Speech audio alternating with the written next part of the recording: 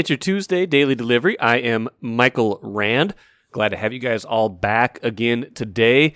Man, buckle up for the forecast here. Not great. Give you a little weather update at the beginning. Cold, more cold, snow coming. Stay safe, stay inside. Listen to daily delivery all week. That is the best you are going to be able to do.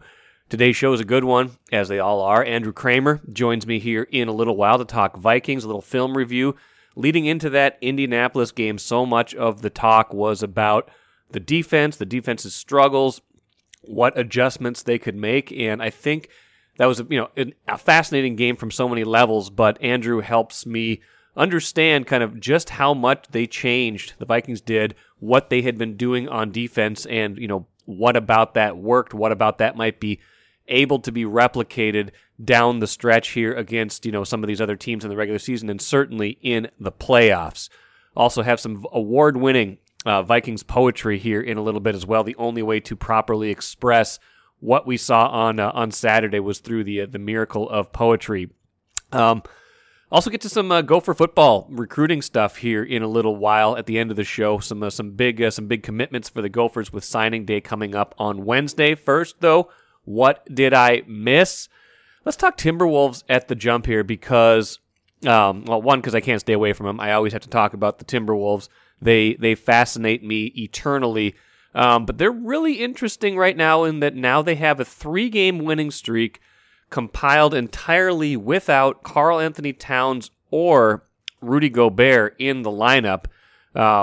And Anthony Edwards, kind of the centerpiece of that. Naz Reid, certainly a big piece of it as well, stepping in, filling in for both of those excellent players. But I want to talk about Edwards in particular because we a lot of times this season so far we've talked about, is Anthony Edwards playing with joy? Is he playing with a love of the game? And it's emerged in stretches this year, and it seems to emerge the most when he is the center of attention, when he is the one who is being, when it is his show to run. I think you saw that a little bit earlier in the year with kind of the way they were playing, and you're definitely seeing it now with Towns and Gobert out. And that was a big question I had coming into the season. Like, could Anthony Edwards, still a very young player, just in his third year, just 21 years old, could he share the spotlight? Could he adapt to another co-starring player in Rudy Gobert coming in here? Could he find his place and still feel like he was the alpha on this team? And I think in the early part of the season, the answer to that question was no. I think we were seeing some real, not pouting so much, but I think he was having a hard time figuring out where he fit in on this team, trying to make sure everybody gets their shots, trying to make sure that that everybody is happy, trying to fit in, try to blend in to a degree. Whereas last year, even with Towns and Russell, there was kind of a defined pecking order taking shape, especially in the playoffs where Ant was really starting to emerge, taking that national spotlight. So a point of maturity for Edwards right now is that he's played excellently in these 3 out of the last 3 games in 4 nights. Including back-to-backs. Those have been challenging for him in the past, but he was great in the win last night against Dallas. 116-106, came up 1 assist shy of a triple-double. Just put up monster numbers again one night after another big night from him. So that is a good sign of maturity, that he is becoming comfortable enough that he can kind of recognize where he needs to take a step in terms of recognizing that his body is going to need rest, is going to need kind of the build-up to play back-to-back nights, and that he needs to deliver on that second game, even if he's not maybe at his physical 100%. The mental challenge for him right now is when Gobert and Towns come back, can he maintain this energy? Can he still feel like he is, number one on this team? Because I think this is, by and large, his team. This is his team. The team feeds off of his personality. The team, if they're going to go anywhere in the future, he's going to have to be their best player, and I've maintained that since last year. But can he do that once Gobert and Towns are healthy? I imagine Gobert's return will be first.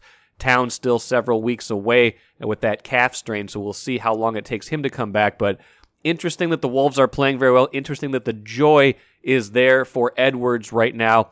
Naz Reid gave voice to that after Monday night's game. I think this is the most happy I've seen him, in a while, and I think that's where it starts. When you're at your best, I feel like you just, you bring that energy and that excitement. I think it just domino effects, and everybody it trickles down to the next person, and now everybody's excited for the next person. Like I said before, it's just a domino effect, and with a person like him, it's real effective. We really feel that energy. So it's not just us seeing it; it's his teammates seeing it. It's obvious to see that he is very happy right now. Can that happiness still be there when some of these co-starring players return? That will be an important piece, because if you get Ant happy and playing at this level, and you get Cat back, and you get Gobert back, I don't care what anybody says, you still want those guys back. They're still important, at least for this season. That is the key to the rest of the year, and I will be very curious to see how that dynamic is once everybody is back and fully healthy. Take a playcation to Mystic Lake. With 24/7 gaming, the good times never have to end. And you can satisfy your cravings at our restaurants and bars. Or relax in one of our luxurious hotel rooms. Those that play together, stay together. And don't forget to join Club M so you can spark new memories and bask in the rewards along the way. Follow the lights to Mystic Lake, where every day is play day. Andrew Kramer, please, can you help explain what happened on Saturday? Because I'm still, a few days later, unclear at exactly what I watched. You were there at U.S. Bank Stadium. We're gonna break this down from a film standpoint in a minute here, but what was it like for you to be there to see everything that happened on Saturday? When that second half started, I looked at the stands and turned to our colleague Ben Gessling and said, I can't believe how many people are still here. Yeah. I was actually shocked at the amount of people that did not abort to go enjoy their Saturday, do anything else other than take in a 33-0 deficit that started with a third quarter punt from the Vikings offense. As Patrick Peterson retold after the game, he said, we were just willing the offense just get 5 touchdowns. We won't allow any points in the second half. And Peterson said, we just needed them to come out with a score. And he goes, and they didn't, but we needed to keep fighting. And it was the most Jekyll and Hyde first half, doing everything possible to lose. The offense letting down, the special teams letting down, a defense that entered 32nd in almost every metric. And yet the defense, you look up at the scoreboard and see the Colts have 30 points, and you've only allowed 140 yards at one point in that first half. Eric Kendricks said, too, after the game, I was doing everything I could just not to look at the scoreboard, just trying to avoid the reality that they were facing. And it worked. It worked. Yeah, it did. So speaking of that defense, that's what I want to kind of focus on, because that was a big discussion point going into the game, and then kind of gets lost in the shuffle of the drama and just the craziness of how that game transpired. But from where you're sitting and from what you've looked at kind of in the review of that game, what exactly did they do differently, and did they do it to a degree that was better results-wise than they had been in recent weeks? Yeah, absolutely. They obviously came in. We talked about the 5 straight games of 400 yards allowed, and this soft zone coverage and not disguising the coverages, and quarterbacks easily deciphering them, and just all the holes all over the defense. And here after the game, Jordan Hicks, the 30-year-old veteran linebacker, is crediting Ed Donatel and saying, we changed to a lot of man coverage. He turned to the veterans, found out what we were comfortable running. In December, in week 15, they managed to go from a predominantly zone-heavy, one of the most zone-heavy defenses in the NFL, to running a lot of man, blitzing on almost 40% of Matt Ryan's dropbacks, which was a season high, doing things that they typically did not do before. And those are coaching adjustments. Those are putting these veteran players in some better positions, I think. And then they also adjusted things in the secondary with their coverages, where you saw Harrison Smith up at the line of scrimmage. If he wasn't blitzing, he was covering man-to-man really tightly. He was around the action, around the ball in ways that he hasn't been this season. That meant you had to play single high safety coverage. Well, now you have to do it with Duke Shelley starting for Cam Dantzler on the other side. And they did that by basically telling Patrick Peterson, you were going to always take the short side of the field, and then we were always going to put the safety over the wide side of the field based on where the ball is on the hash marks. And we are going to allow you, Patrick Peterson, to play one-on-one, a lot of man that you're comfortable playing, that you played before, not necessarily this year, but before. And that's going to allow us to help Duke Shelley with Cam Bynum and put Harrison Smith in the middle of the fray in the action. Those adjustments are all very different things. Typically, it was just two deep safeties, shell coverages. Patrick Peterson might not have always had help, but he was dropping into deep coverages over a third of the field or a fourth of the field. We didn't see that this time around. We saw a lot of single high, a lot of blitzing. I don't think they can do this every week. Yeah. But you can at least pepper in some of this stuff now in ways that against inferior offenses like the Mac Jones and the Patriots, Mike White and the Jets, that you just didn't see them do before. And I think it's going to give them at least another kind of tool for them to use moving forward. And based on the kind of conversation going into the week, we knew there was going to be some changes. It seemed more dramatic than maybe what they were initially saying, at least. There's tweaks. You can't change the scheme wholesale at this point in the year. I mean, it sounds like they kind of did, at least for this one game plan. Yeah, they basically instituted a lot more man-to-man stuff. And like I said, some of that stuff was half-field stuff where they would put Patrick Peterson in man but still run their zones over Shelley and the other side. So they just had a good adjustment and a good blend. And that's the kind of nimble adjustments from the coaching staff that you've wanted to see from these Vikings. And it took kind of a boiling point after that Lions loss to get to it. And so I think this is something that you got to look at the coaching staff sideways like we have all year and say, where's this been? Yeah. But I also don't think, like I said, I don't think it's going to lead to this continued change. I would be shocked if we see them blitz a quarterback 40% again the rest of the season or certainly into the playoffs. So it's going to be something where you just want to see them mix this stuff in and kind of learn how to ride that balance of, we want to play deep. We want to not give up the big plays, but we also kind of got to force the issue sometimes against quarterbacks.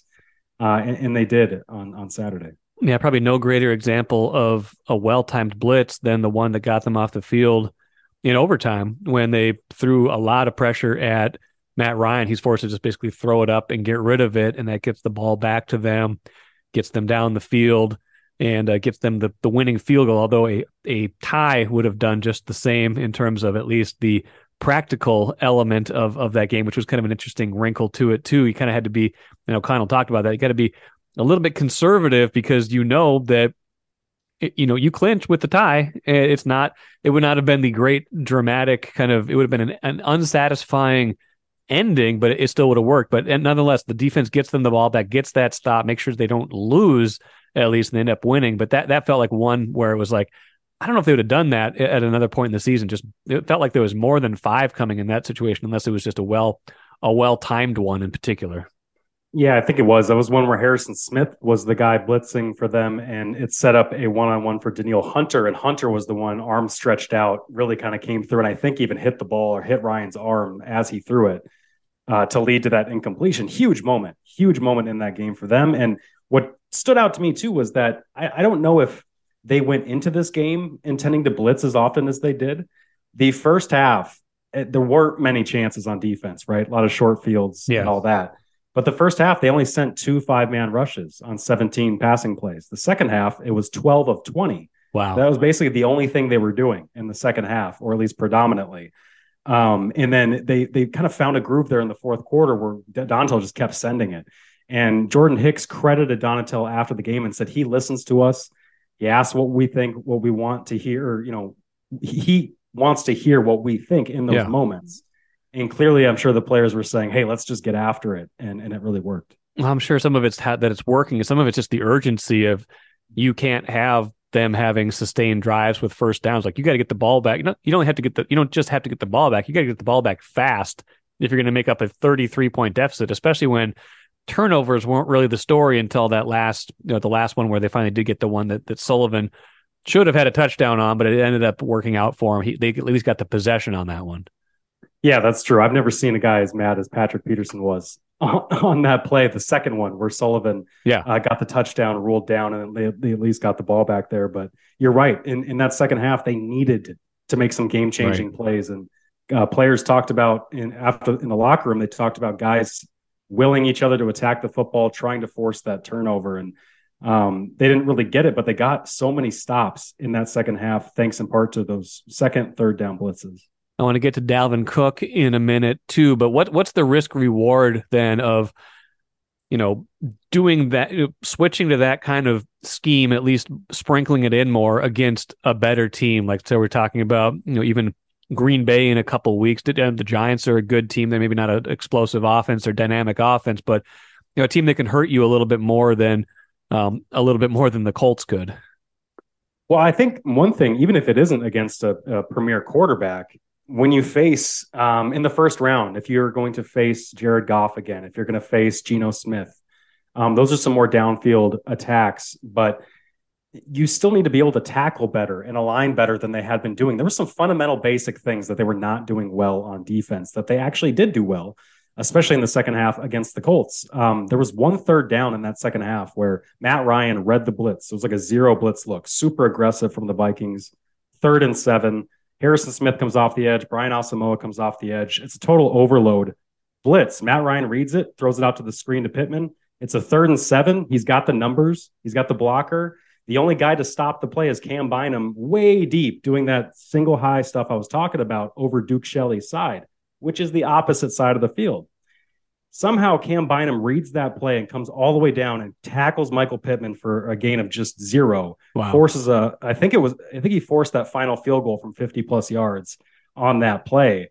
But if the Colts find a way to grind that out and get a touchdown, that is what makes that lead insurmountable at that point. And those are the kind of plays you have to make open field tackles. You have to read, react, play downhill. We saw them miss so many tackles against the Jets. We saw them miss tackles. I'm thinking back to the Cowboys game. The Patriots game was just busted coverages. But there's just different things in the secondary that were issues. And if they can do that fundamentally like they did on Saturday, and then you can do that with some of the softer, deeper stuff that you have to play against an Aaron Rodgers, you might have to play against, I don't know, a Jalen Hurts, A.J. Brown, some kind of combo you might face down the road. Yeah. That kind of basic stuff they need to get better at. And that's bigger than an Ed Donatel thing. Yeah, absolutely. Final thought for you, switching to offense for a little bit. Dalvin Cook had 95 yards rushing, 95 yards receiving, including, taking what amounted to a kind of a wide receiver screen, 64 yards for that, what ended up being the game tying touchdown, just getting him into space in different ways on that play. And, we've seen their screen game kind of go nowhere. That was a little unconventional in terms of a running back screen. But what did you see in terms of how they were able to get him going, especially, when you're down that big? You don't imagine that there's going to be much left for the running game, but they didn't completely abandon it and still got the ball in the hands of one of their better playmakers. Yeah, I like what they did on offense when it came to that, because Kevin O'Connell clearly knew they were outmatched up front. You didn't have your starting center in Garrett Bradbury. The Colts' strength is their defensive line, especially DeForest Buckner, who just destroys the Vikings every time he plays them. He's got, I think, 6.5 sacks in 4 games across 2 teams. More like destroy us, Buckner. Am I right? And so Kevin O'Connell said, look, we're just going to pitch it left. We're going to screen right.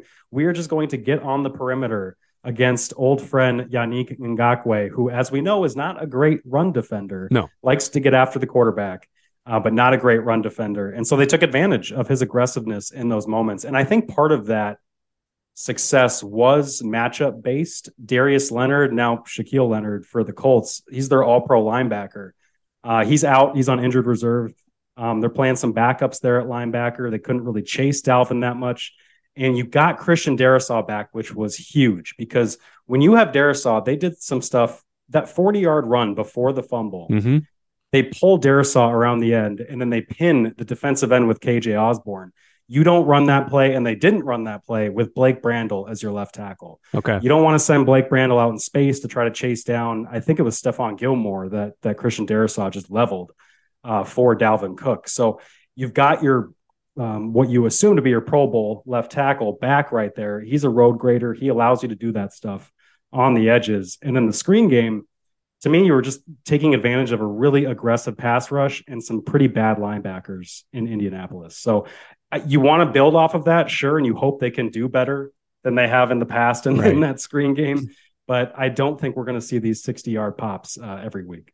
No, I would think not, but it is some interesting stuff, interesting wrinkles they were able to do in this game offensively and defensively that we'll see, like you said, if they're able to incorporate down the stretch here in the last 3 regular season games, and then, of course, the at least one home postseason game as well. First NFC North title in 5 years. Giants next week, Packers after that, Bears to finish it, then the playoffs. We won't do one of these next week because I'm taking the week off, but we'll be back at this, right, Andrew, after the Packers game in early January. Looking forward to it. I always enjoy talking to Andrew. He always has great perspectives, always breaks down the film really well. And it was really interesting to watch and hear him talk about just how much changed for the Vikings. And I think the most fascinating question is how much of that can they carry forward? How much of that is just a function of playing a team like the Colts that, has an immobile quarterback, has some offensive challenges, and even with some of what was thrown their way, the Colts still move the ball in a lot of cases. So I don't think this is a defense that has solved a whole lot, but they have at least added some new tools to be able to stop teams. It'll be interesting to see how they deploy those tools going forward. It's Vikings poetry time with Keith Rashad. Keith, if any game was begging for the artistry of artistic expression through poetry, it was that game on Saturday where the Vikings, like I've talked about with Andrew already, blew a 33, not blew, they gave Indianapolis a 33-point head start and then survived to win in overtime after the largest comeback in NFL history. I agree that game was so boring that it needed some poetry to spice it up. Exactly. You gotta. If anything, we need the drama that poetry can add to a game. So please, sir, Vaiku number 1. The stupid Vikings. I used to turn off blowouts. Now never again. Well, I learned a lesson. I took the kids somewhere at halftime and ended up scrambling to watch the rest of the game on a small TV at a aquatic pet store and on my phone, because I thought that the base, even this team with all the comebacks they've had could not, with the way they were playing and with the deficit so large, come back from 33-0, and I was wrong. Well, I think I might have had the absolute best situation you could have under the circumstances. Okay. Because I brought my son to one of his hockey jamborees. Okay. And the end of the jamboree overlapped with the start of the Vikings game, right? Okay. And so my plan was, the jamboree was about an hour and a half away from our house, right? Because you have to drive that far to get to hockey in North Carolina. Yes. Anyway, so we went to the jamboree. We had fun. And then after the jamboree, we went to a restaurant. And my intention was you go home, you just watch the game, no big deal, right? Yep. But I'm sitting at that restaurant, and I overheard somebody say, the Colts are beating the Vikings 33-0 at halftime. Uh-huh. Right. And so, there's the whole sort of spoiler, thing going on. It's so then, of course, I had to check my phone because I wanted to make sure that they said the Colts were winning and not the Vikings and what have you. So I saw it was 33-0 at halftime. And then we jumped in the car, right? And it's an hour and a half long car ride. He's going to fall asleep in 10 minutes because he's been skating for 3 hours. Right. Right. I got nothing better than to just sit and listen to the game on the stupid radio. Yeah. Right. So who cares? Let's hear what these radio folks have to say about how terrible this team is. Right. But then I'm sitting there listening to the game with nothing better to do because I'm a captive audience. And all of a sudden, there's one touchdown. Yeah. And all of a sudden, it's another touchdown. Also, there's 3 touchdowns. Now they're talking about possible comeback. And then we had to drop off some equipment at the arena before we went back home. And we got to the arena right as overtime started, and we rushed in and dropped the equipment off, and then got back into the car, and then drove home, which was just enough time we heard about 2 minutes before we got into the driveway the field goal kick. Wow. And they won it. Yes, they did. And so I didn't have to go through any of the misery. No, you didn't. I got through the joy and the happiness part of the game during a period of time when that was going to be dead time anyway. Yeah, that's perfect. And it was. I enjoy listening to games on the radio, by the way, still. I think there's a certain element of drama when you can't see it, when someone has to describe it to you, that's even more dramatic than watching it on the television. The newspaper man likes the old media. That's a real shock. Right? Yeah, real shock. I like it actually better if someone how is life back in 1937? I prefer it actually if someone chisels the result on a stone tablet and sends it to me on the back of a pigeon. My preferred very strong pigeon at that. Yes, very strong pigeon. I prefer it if it's rolled up in papyrus, yes, right, and sent down the river so yes. I can catch it 3 weeks later and read yes. it off of there. That's the best way to learn about a game. I prefer if someone does crude drawings on a cave wall and then I have to interpret what happened. That's how I like to get my Vikings news. Fair enough. So anyway, Viku 2. A historic win and a division title, yet no confidence. Yeah, I mean, that's kind of the thing, right? Like, how does this leave you feeling? I mean, exhilaration from the fans, from the players, of having completed a comeback like that, and the relief of winning the game and winning the division, but then also, like you expressed so briefly and beautifully in 17 total syllables, the abject disgust at how they got to that point in the game, to be losing 33-0 to a bad team at home with everything on the line, is disturbing.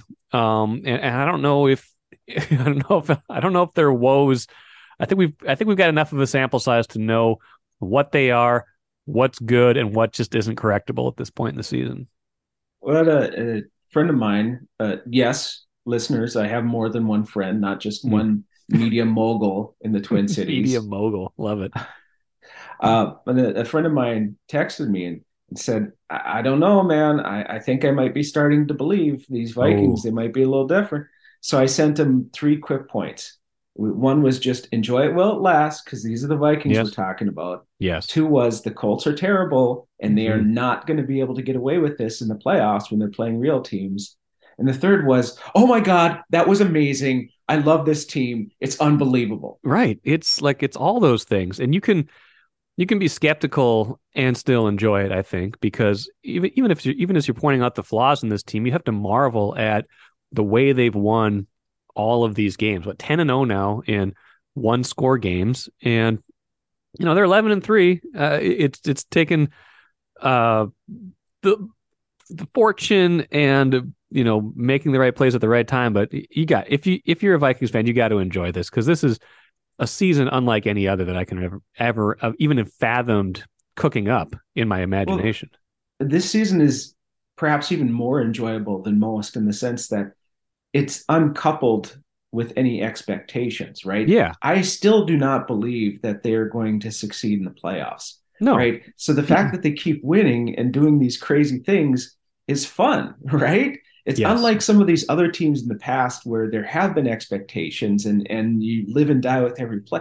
Like, I don't think they're going to win anything. I think they'll maybe win 1 game in the playoffs and fine, good, great, whatever. I didn't have any expectations of the playoffs in the first place. No. So then if you divorce any actual expectations from the results that you're getting this season, this has actually been maybe next to the 15-1 season until it ended, the most fun season I can remember as a Vikings fan, because it's all gravy, right? Yeah. It's all the cherry on the top.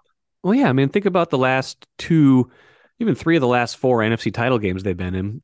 2017, the burden of Super Bowls at US Bank Stadium. So that was kind of the storyline, as they, had an unexpected 13-3 season, but that still was, that burden was there. 2009, it was the all-in Brett Favre year.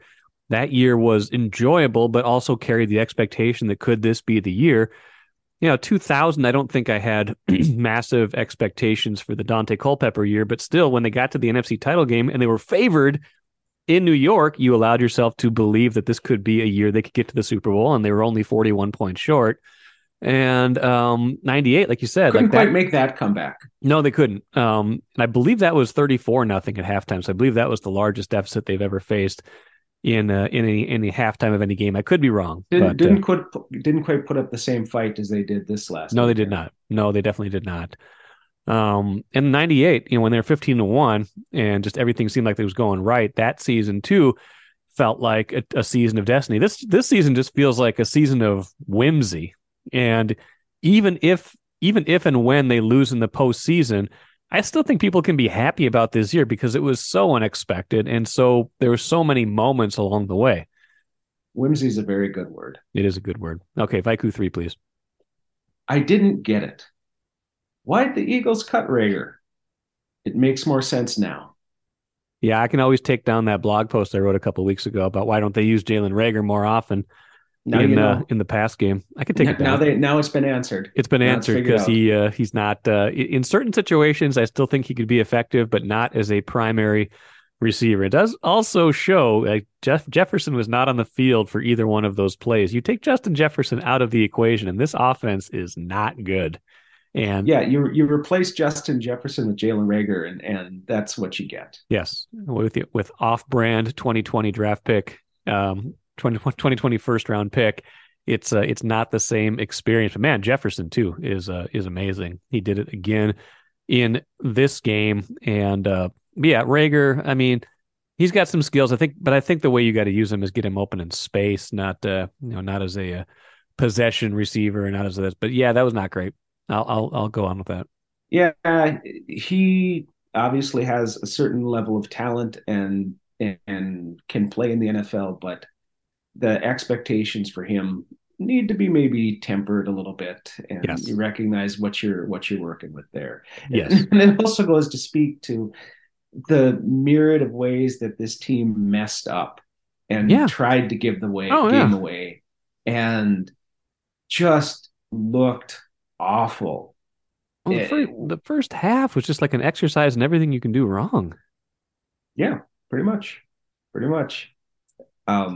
And Jalen Reagor was part of it. He basically led to those 2 interceptions. It was his fault. Yes, he did. Okay, last one, please. All right. Life is sorrowful. Pain is the only constant. The refs. I had to use the beep button for the first time in a while, but that's okay. Yeah. Or did you mean it in the sense of footballs? Well, let's say that. Yes, I meant in the sense of footballs. Yeah. Well, it did not aid in their comeback that they had 2 potential fumble returns for touchdowns blown dead by bad officiating. It did not help, especially the second one. The first one, maybe I could buy that his forward progress has stopped, although when he was supposed to decide when a guy is still fighting for yards. The second one, the ball is clearly out. It was out forever. How do you blow that one dead? Can you imagine what the discourse would be like if they had lost that game? Yes, I can. I can imagine because that's the last 40 years of Vikings history. Yeah, wow. Just imagining oh boy, the stories about the refs and what have you. Yes. You know what?